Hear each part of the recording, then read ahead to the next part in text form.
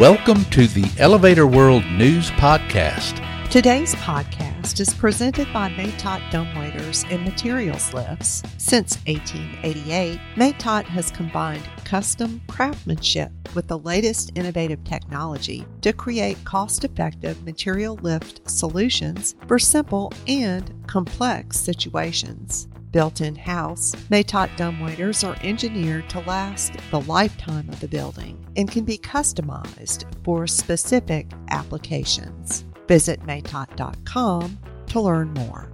This is your news roundup for the week ending January 14th, 2022.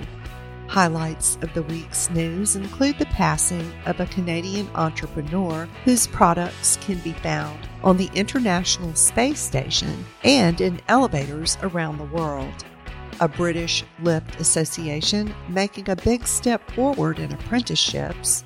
Happenings in India that include a consultancy expansion and an OEM leader providing an overview of the current economic scenario, new hires, and tower news, including an update on the tilting Millennium Tower in downtown San Francisco. For this and other news of the week, visit elevatorworld.com/news.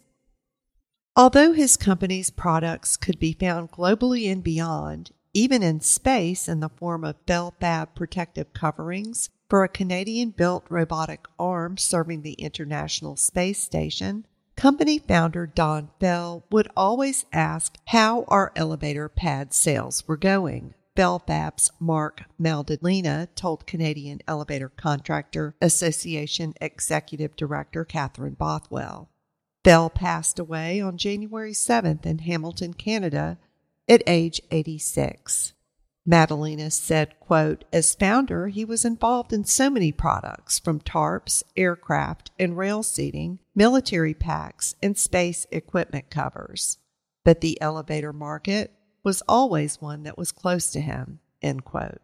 Bell founded the company in Hamilton when he was only 15, initially specializing in tarpaulin repair, but growing the company into an international concern. He earned a reputation for both working and playing hard and being a dedicated and productive fundraiser for numerous charities. Bell's survivors include children Pam, Glenn, and Linda, 6 grandchildren, and 1 great-grandchild. His obituary said he was looking forward to the 70th anniversary of Bell Fab next month and that his family plans to carry on his legacy. Donations in Bell's memory to a charitable organization of one's choice or to the St. Joseph's Healthcare Hamilton Foundation are appreciated. The Lift and Escalator Industry Association, or LIA, has been recognized by Ofqual as a regulated endpoint assessment organization, or EPAO, for apprenticeships in the lift and escalator industry, the company announced. This means that LIA is now approved by Ofqual to offer endpoint assessments and will be able to progress the delivery of offering endpoint assessments for the following standards: Lift and Escalator Electromechanic Level 3, and Stair Lift, Platform Lift, Service Lift, Electromechanic Level 2. For most apprenticeships in England, only those EPAOs that are now recognized by Ofqual can continue to offer endpoint assessment. Ofqual is the qualifications regulator in England and will be carrying out external quality assurance for the majority of apprenticeship standards in England. Krishna Kumar Ravi, President and CEO of Indian vertical transportation consultancy PayPal Corporation, recently announced that PayPal opens its second office in Chennai, which houses its design and inspection teams. Ravi said, quote, thanks to all PayPalites, customers, and well-wishers who have supported us all these years, end quote. He expressed particular gratitude to SKCL Managing Director Y. Meera Reddy for inaugurating the new office and awarding it its first contract. PayPal handles vertical transportation planning, engineering, and inspection services and has been involved in many iconic buildings across India, from concept to handover. In a report by the Economic Times, Amit Gossain, managing director, Kone Elevators India, said that, quote, the increase in commodity prices is one of the biggest challenges today that the industry is facing, as it has pushed up the cost of manufacturing between 5 and 25%, end quote. These increases are being passed on to the builder and the end users who are resisting the additional costs, but with a 70% increase just in steel prices, for example, Gossain explained that vendors have to increase prices as well. He went on to say that the legal agreements or contracts for projects that have been put on hold need to be revised due to the increasing cost, but that doing this without taking a loss is a challenge for not only the elevator industry, but across the board. Gossain said the market is again close to pre-COVID levels.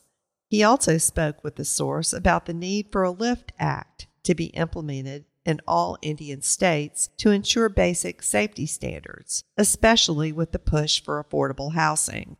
Elaborating on why affordable housing requires a LIFT Act, Gossain said that when the process of tendering begins, a spec is given but should not be so low that there is a safety issue.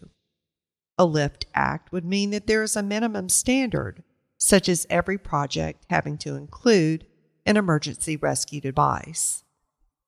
Liberty Elevator, headquartered in Paterson, New Jersey, recently named Christopher Kistner Modernization and New Installation Sales Manager. Prior to his role at Liberty, Kistner worked for Fujitec America in Clifton, New Jersey, in roles including Modernization Sales, Engineering, and Regional Service Operations Manager. He previously managed sales and projects at Slade Elevator of Mountainside, New Jersey, and Hudson Elevator Group of Staten Island, New York. Kistner served in the Maryland Army National Guard. He holds a BA in Criminal Justice from Thomas Edison State University in Trenton, New Jersey, and an MS and postgraduate certificate in Project Management and Construction Management, respectively, from Drexel University in Philadelphia. San Francisco's Millennium Tower, a 58-story residential high-rise in the heart of downtown that has been the target of lawsuits over its sinking, tilting foundation, continues to tilt at a rate of 3 inches per year, NBC Bay Area reports. During work to remedy the situation in 2021, 10 inches of tilt and 2 inches of settlement occurred, according to monitoring data. Without a fix, at the current rate, the tower's lean could reach a 40-inch functional maximum, at which point its elevators and plumbing could cease to operate, according to engineer Ron Hamburger, who is overseeing remedial work. During a hearing before city officials on January 6th, Hamburger acknowledged that his team did not provide guidance about how to minimize the effects of drilling and digging to the subcontractor installing piles. City Supervisor Aaron Peskin said that is standard operating procedure, adding, quote, I don't think there is a lot of room here for on-the-job learning, end quote. Hamburger said installing 18 steel piles to the bedrock is the best way to stop and possibly reverse some of the tilting. He said that should be done as quickly as possible. For more industry-related information, visit elevatorworld.com and be sure to subscribe to our podcast in iTunes or the Google Play Store. If you're interested in becoming a sponsor of the Elevator World News Podcast, just let us know by emailing advertising@elevatorworld.com.